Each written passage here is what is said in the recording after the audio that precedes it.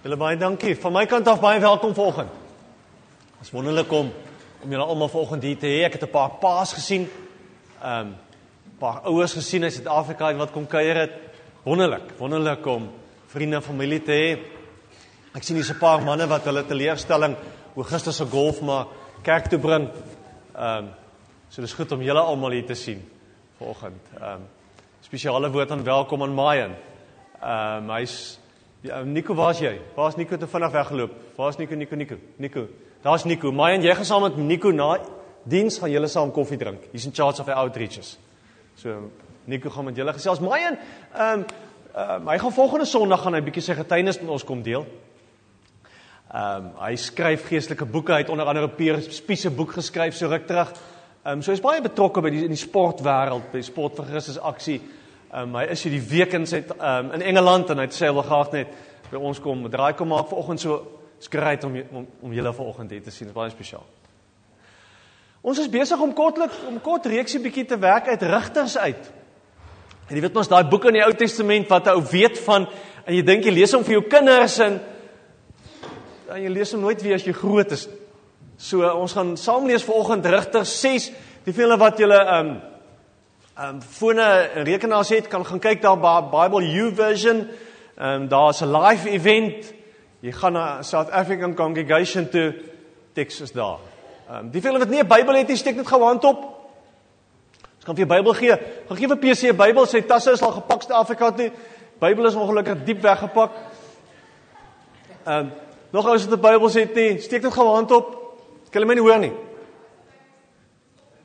Hier's 'n Bybel. Hier's 'n great. Hier's 'n Bybel. PC is lekker vanoggend. Great. Dankie PC. Hierso, ja, maar jy gee vir Afrikaanse een. Okay. Daar's nog 'n Bybel, ander opsteek. Daar's nog eenetjie daar.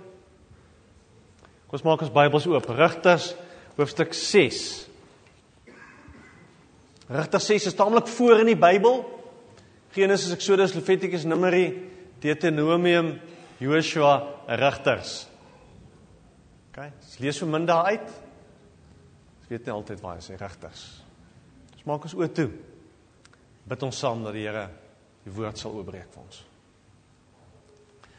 Here Jesus, baie dankie vir die woord en ons glo die woord lewe. Ons glo die woord verander ons, verander mense. Ons glo die woord maak nuut. Ons glo dat hierdie woord u woord is om in ons harte te kom inwerk en inbou. Om ons te kom uitdaag, om ons te kom opbou. Om ons die mense te maak wat u oor droom, Here. Dankie vir elkeen wat hier is. Here, almal wat kom het moeite gedoen vanoggend. En dis nie omdat ons aanspraak maak op u guns en op u goedheid nie, maar dis omdat ons honger is vir u. En nie sonder u wil lewe nie dat ons hier is, Here. U moet ons praat deur die woord, Gees van God kom werk binne ons. Om u naam ontwil. Amen. Ons gaan vanoggend lees Rigters 6 vanaf vers 23. Rigters 6 vanaf vers 23. Die van julle wat laasweekie was sal onthou die hele storie van Gideon se roeping. En aan die einde daarvan dan sê die Here vir hom vers 23.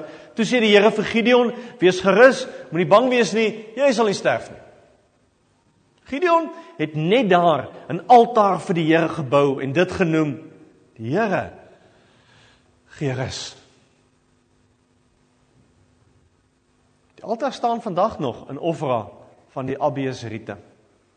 Daardie nag het die Here vir Gideon gesê, vat 'n groot bul, die 7 jaar oud bul van jou pa, sy tweede bul. Breek jou pa se altaar van Baal af en kap die gewyde paal daar langs aan af. Bou dan 'n netjiese altaar vir die Here jou God, bo op daardie versterkte plek, en vat die bul en offer dit as brandoffer. Jy moet die hout gebruik van die gewyde paal wat jy afgekap het. Gideon het 10 van sy slawe gevat en gedoen wat die Here hom beveel het. Hy het dit in die nag gedoen. Want hy was bang vir sy pa se familie en vir die stadse mense om dit oordag te doen. Toe die stadse mense die volgende môre opstaan, was Baal se altaar afgebreek en die gewyde paal daar langs aan afgekap en was die bul 'n brandoffer op die altaar wat gebou is. Hulle het vir mekaar gevra wie dit gedoen. Hulle het oral navraag gedoen en daar is gesê dis Gideon, seun van Joas, hy het dit gedoen. Toe sê die stadse mense vir Joas, bring jou seun uit jou huis uit. Hy moet doodgemaak word, want hy het Baal se altaar afgebreek en die gewyde paal daar langs aan afgekap.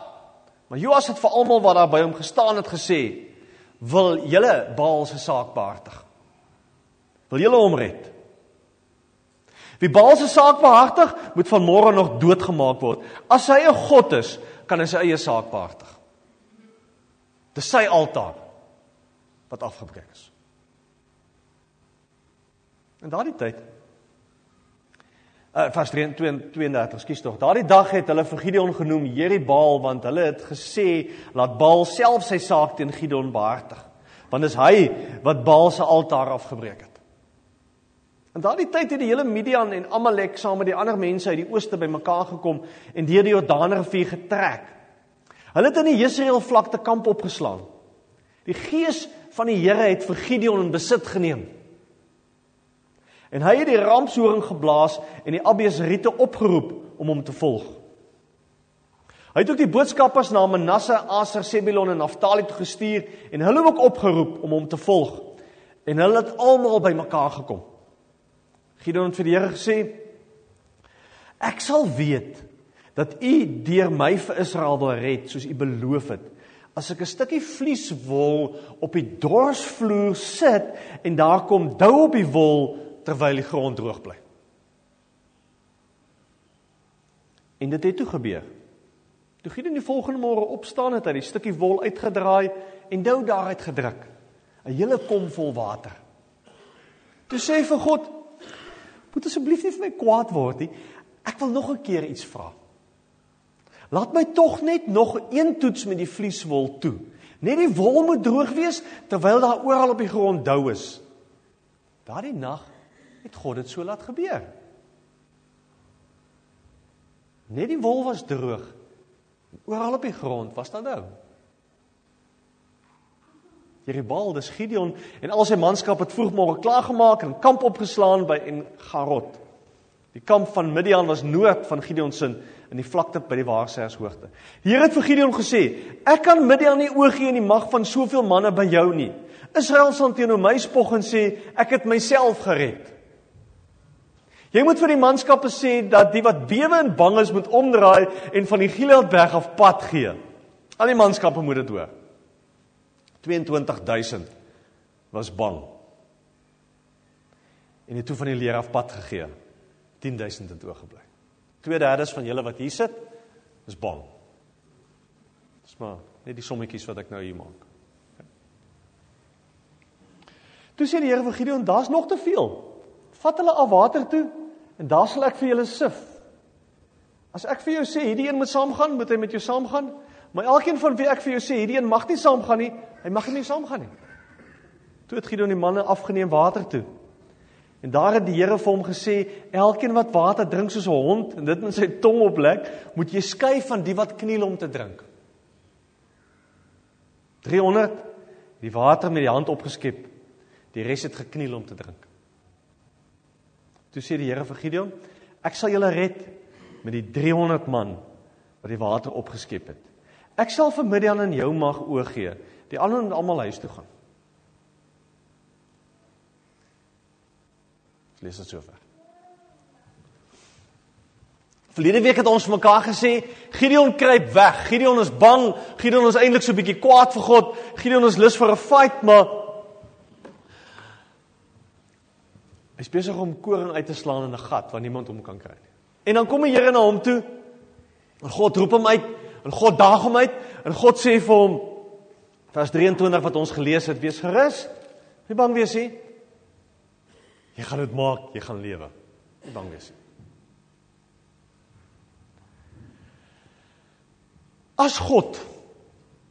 aanspraak maak op jou lewe en jy hom ernstig neem, dan vat hy jou op 'n pad wat baie groter en baie meer is as wat jy ooit gedink het. Gideon, die bang Gideon wat wegkruip, sien ons het skielik nuwe vrymoedigheid. Het skielik 'n nuwe oortuiging. Want dis mos wat gebeur as God met mense werk. Soos terugstap Pinksterdag toe, dis wat op Pinksterdag gebeur. God wat in mense werk en die res was geskiedenis. Dit gebeur gewoonlik op 'n punt as mens God ernstig vat. Weet julle, ons moet nooit God te lig vat nie. Hoor mooi wat ek sê. Ons moenie dink ons lewe is ons saak nie. Dit is in ons hande, hang af van ons keuses.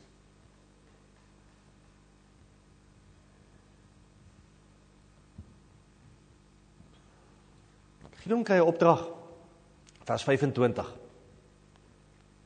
Sê die Here vir Gideon, hy moet sy pa se Baalaltaar gaan afbreek. Gideon se pa het nie die Here gedien nie. Okay. En dan kom hy op 'n opdrag na Gideon toe en sê, breek af die altaar.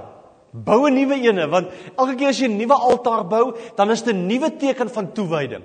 Dan sê jy maar, ek wil God aanbid. Okay, altaar was in daai tyd die plek waar hulle bymekaar gekom het om God te aanbid. So elke keer is dit 'n nuwe toewyding van, ek gaan my lewe vir die Here gee. Ek gaan my opnuut vir die Here gee. En dan lees ons die interessante storie, hoe Gideon se optrede sy pa se hart verander.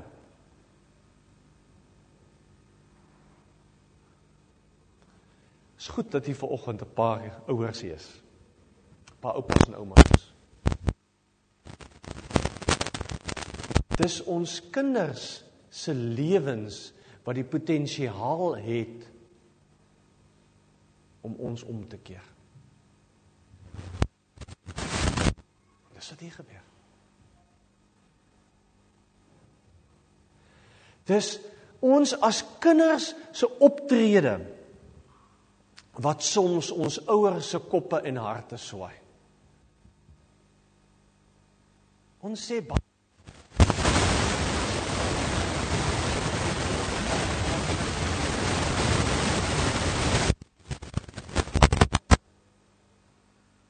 dis ons keuses en ons optredes en ons gehoorsaamheid en ons toewyding wat ons ouers se harte gaan swaai, wat ons kinders se harte gaan swaai. Ons mag nooit die impak van ons toewyding onderskat nie. Nooit nie. Moet nooit dink dit maak nie 'n verskil nie. Weet julle wat? Ons kinders en ons ouers sien, wat is die altare in ons lewens wat ons heeltyd afbreek? Wat is daai goed wat te belangrik word in ons lewens wat ons heeltyd afbreek? Of nie? Hoeveel erns ons maak met daai goed wat in ons lewens in God se plek kom staan. Dis interessant. God sê van breek die altaar af en bou daar op daai plek vir my 'n altaar. Right. Daai ding wat jou vir die heel belangrikste is, wat jy weet tussen jou en die Here staan, dis op daai punt wat die Here wil sê, daar wil ek dit verander. Daar moet jy vir my altaar kom bou. Hoe breek ons altare af? Tweede laaste lied van Johan het dit gesê. Skuldbelydenis. As jy kom en sê, Here, ek is jammer, vergewe my. Dis kom 'n skuldbelydenis so belangrik is. As jy kan kom en sê, Here, ek het 'n fout gemaak, vergewe my. Ek lees hier oor die naweek, Matteus 7, die vers 23, by 'n hele stukkie waar Jesus kom en sê, jy gaan eendag opstaan en sê, Here, maar ek het in jou naam duiwels uitgedryf en getuig en allerhande goed gedoen het. En dan sê die Here in vers 23, En ek gaan vir jou sê, gaan weg van my af, want ek het jou nooit geken nie. Jy het jouself nooit vir my oopgemaak. Jy het jouself nooit kom oopmaak en sê, Here, hier is ek, en met my hele lewe is oop voor U. Dis hoe ons altare afbreek. Want dan is jy oop vir God se reddingswerk. Dan kan God met jou werk. Dan kan God jou gebruik. Want dan sien ons hierso van vers 33 af, sien ons hoe Israel weer bedreig word. Hoe die Midianiete en die Amoriete en al die ouens van die ooste af, al die ouens wat in die woestyn woon en al die ouens wat hulle lus vir beklei, hoe die ouens kom aanval. Maar omdat Gideon goed in sy lewe begin regskuif het, kon die Gees met hom gewerk. Hierdie Gees van hom besit geneem, hierdie Gees van hom in sy lewe begin inkom.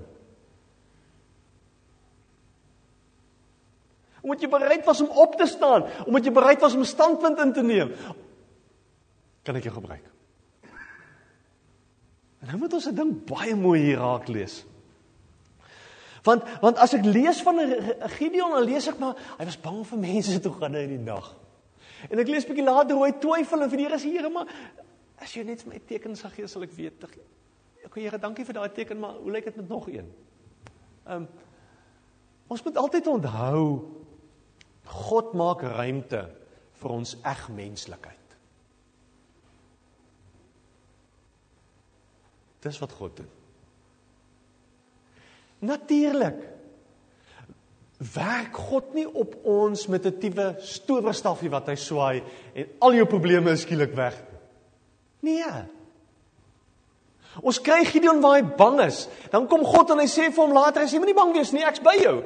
En dan in die eerste situasie waar ons kom en lees ons maar, Gideon is nog steeds bang, maar hy gaan doen dit. Want ons moet huiwerig leer om God te begin vertrou. Ten spyte van ons foute. Ons tekortkominge en ons beperkings en die vrae en die worstelinge wat ons het, hoef nie te keer dat God nie werk nie. Want dis maar so groei werk. Groei begin ons klein. Ons soek môre die antwoord op al ons vrae. Ons soek môre die boom wat staan met sy vrugte.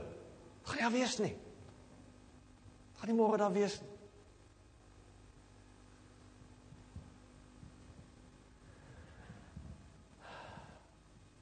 Vers 31, kyk saam met my weer na vers 31. Gideon se pa sê, wil julle Baal se saak behartig? Wil julle hom red? Die Baal se saak behartig moet van môre doodgemaak word. As hy God is, kan hy sy eie saak hanteer. Dien ons God. Dien ons die lewende God. Dan sal hy mos sy eie saak hanteer. Hy sal homself doen. Dis my hulp nodig. God gaan werk. En God gaan in jou lewe werk, want hy's God. Hy's eg. Hy's werklik God.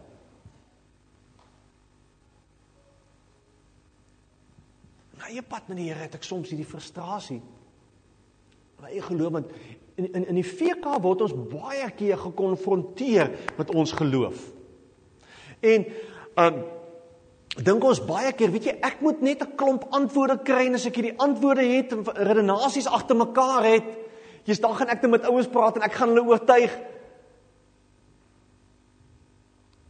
En dan kom ons agter, maar soms is dit vir ons 'n groot frustrasie, want ons vergeet om gehoorsaam te wees en goed wat die Here soms vir ons vra. En dit is so belangrik dat ons daai punt moet verstaan. Ons moet gehoorsaam wees. Baie belangrik. Want dan kan die Here met jou werk. Nie eers as jy God verstaan en kan uitredeneer en kan verklaar nie. Ja, jy gaan nou kom eendag. Goed gaan eendag vir jou sin maak. Jy gaan 'n klomp antwoorde hê. Maar wees nou gehoorsaam. Tweede ding wat ons lees by Gideon, aan die een kant sien ons hierdie bang Gideon wat God nog steeds mee werk, en dan sien ons vir Gideon wat kom en sê, right, Here, U roep my, U wil nie ek met die Midianiete gaan verdedig, ons land gaan verdedig, maar gee my 'n teken. Hoe weet ek? Ons is met julle mekaar. Hoeveel van julle was al op daai punt wat jy die Here gesê het, jy sê gee my 'n teken. Kom, hand opsteek. Dankie. Julle was almal daar. Wat ons vir die Here sê, Here, ek wil vir U die ding gaan doen, maar ek soek 'n teken. Jesus, Here, wil U nie vir my 'n wonderwerk doen nie? Jesus, Here, as ek nou die duidelike stem uit die hemel uit hoor, praat met my, dan sal ek weet, dit is nou van U af. Sê ons is soos Gideon. Laat ons twyfel maar, of ons reg gehoor het, of ons God reg verstaan. Ek het dit baie gesê, en ek gaan dit aanhou sê. Wat is die teenoorgestelde van geloof? Enigiemand? Teenoorgestelde van geloof is? Ongeloof. Great. Teenoorgestelde van geloof is nie twyfel nie. Twyfel is ons worsteling om te probeer verstaan. Om sin te maak. Om raak te sien. Want dis wat ons hier lees.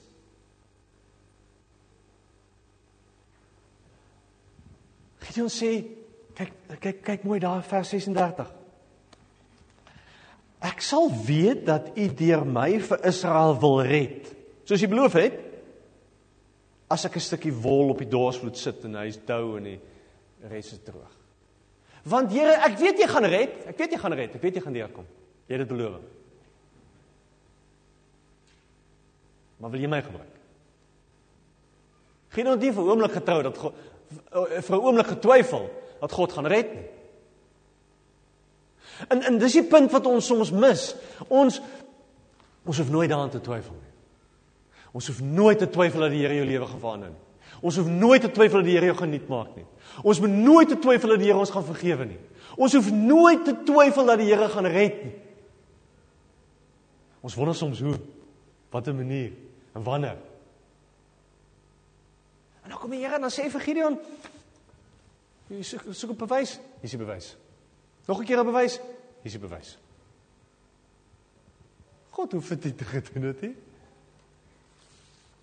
En nou is my vraag, amper, mag ons vra vir 'n teken? Mag ons na God toe kom en sê, Here, gee net vir my dit. Kom ons doen sommer 'n oefening. Wie sê ja? Kom ons skei die skaap in die bokke. Wie sê ja, ons mag vra vir 'n teken? Dankie. Wie sê nee, ons moet nie vra vir 'n teken nie, ons moet net blindings glo. Dis nou almal wat hulle hande wil opsteek en nie wil opsteek. Natuurlik mag ons vra vir 'n teken. Want ons is God se mense. Ons is God se kinders. Want my geloof staan en val nie by 'n teken nie. My geloof staan en val by God. Daarom kan ek kom en sê, Here, hierdie situasie, wat moet ek doen? Hoe moet ek dit verstaan? Weet jy wat, in die feit of ek 'n teken gaan kry of nie gaan kry nie, gaan nie God se roeping op my lewe, God se plan verander nie. God gaan bly werk. En as jy nie na daai antwoord wil luister nie, gaan hy op 'n volgende manier vir jou antwoord gee. Gaan hy op 'n volgende manier dit vir jou kom neersit. Gaan nie wegkom nie. Want dis hoe God se aanspraak op ons lewens werk.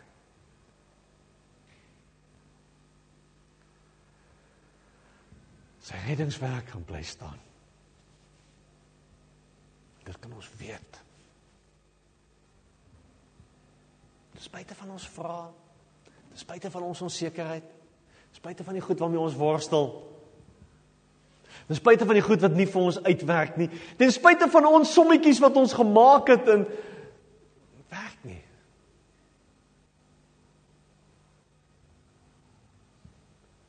God voldoen aan al Gideon se vereistes. En dis ongelooflik. God buig weer af na hom toe. En God kom sê weer vir Gideon, jy vra daai vraag, hier is die antwoord.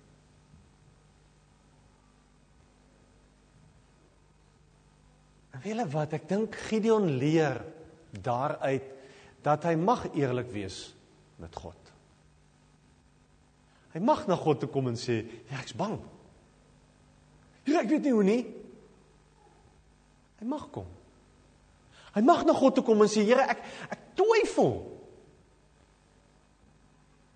Gideon leer dat dit die moeite werd is om gehoorsaam te wees. Want soos hy gehoorsaam is, en soos hy God op sy woord vat, en die altare begin afbreek, so begin God al hoe groter goed in sy lewe doen. Ons is baie keer in ons lewe op daai punt, wat ons 'n behoefte het om dieper te groei, en voel vir ons hak vas. Wees gehoorsaam. Vat God op sy woord. Gideon leer dat dit nie sy krag is en sy vermoë is wat die verskil maak nie. Want dis die volgende stukkie wat ons raak lees. Moet altyd onthou, God se somme werk anders. Daar's 32,000 ouens om Israel te beskerm, en Here sê is te veel. En al die banges gaan huis toe, en dan bly 10,000 oor, en Here sê is te veel. En daar's net 300 op die einde van die dag wat oorbly. Net 300.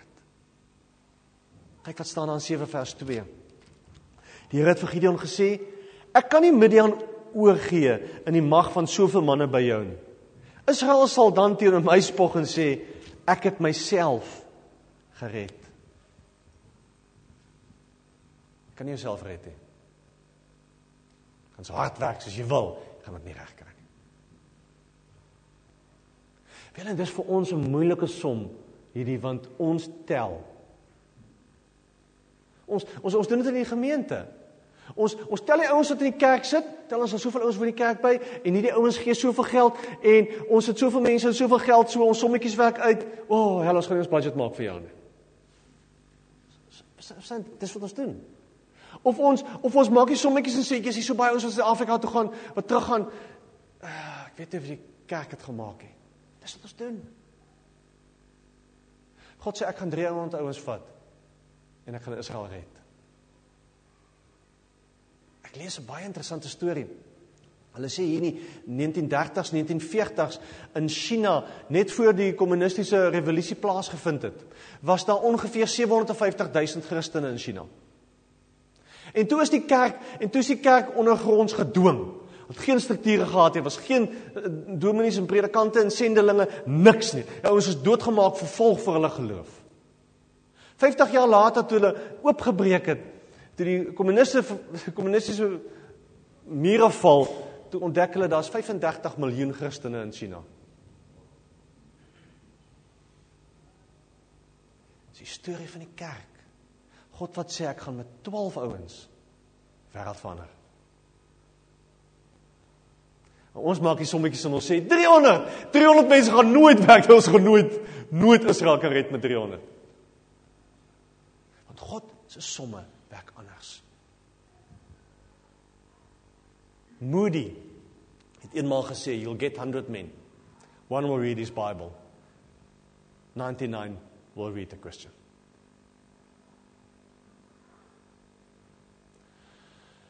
Ek wil klaarmaak. Ek soek net 'n paar mense. Net 'n handjievol. Wat bereid is om te sê, ek gaan my altare afbreek.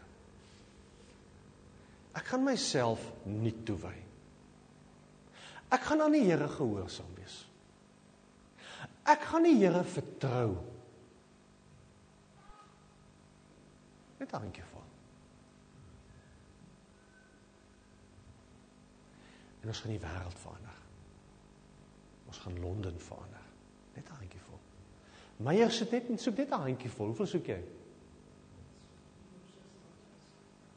Maar Meyer sê hy soek net 10 ouens om saam met hom daai workshop te gaan bywoon. Ons soek net 'n handjievol ouens om Wimbledon Love All Serval te gaan, net 'n handjievol. Net 'n handjievol ouens om Bybels, Nuwe Testamente te gaan uitdeel by London Bridges. Net 'n handjievol ouens. Mans, vrouens wat sê, ek gaan myself toewy. Ek gaan 'n nuwe altaar bou. Dalk sit jy.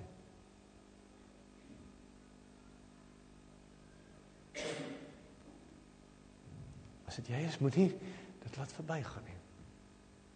Kom, wees gehoorsaam aan die Here, doen dit. Hemelse Vader,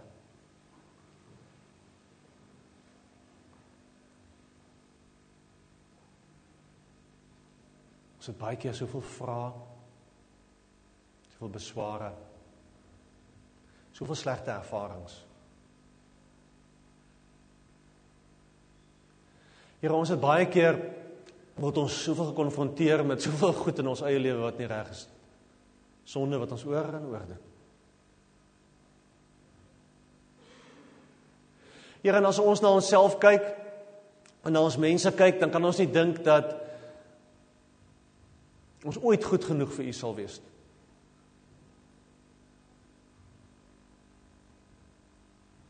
En tog roep hy Gideon met al sy besware en vrae, al sy twyfel. En tog werk hy dwars deur die geskiedenis met die kerk op 'n manier wat ons verstand te bowe gaan.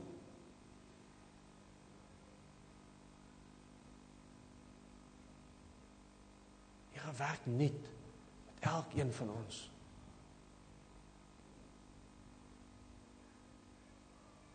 Here, dit wat ons lewens nie reg is nie, breek dit vir ons oop, dat ons dit raak sien. Help ons om die altare van goed wat te belangrik is in ons lewe, wat tussen ons en U gekom staan het, af te breek. Nie te bou.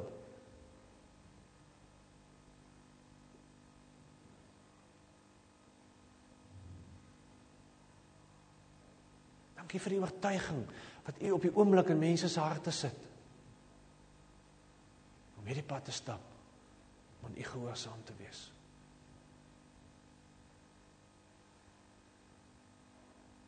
Here, ons wil ons lewens vanoggend kom oopmaak, ophou goed wegsteek vir U, sodat U ons werklik kan ken, vir wie ons is. Ons bid dit, in Jesus naam. Amen.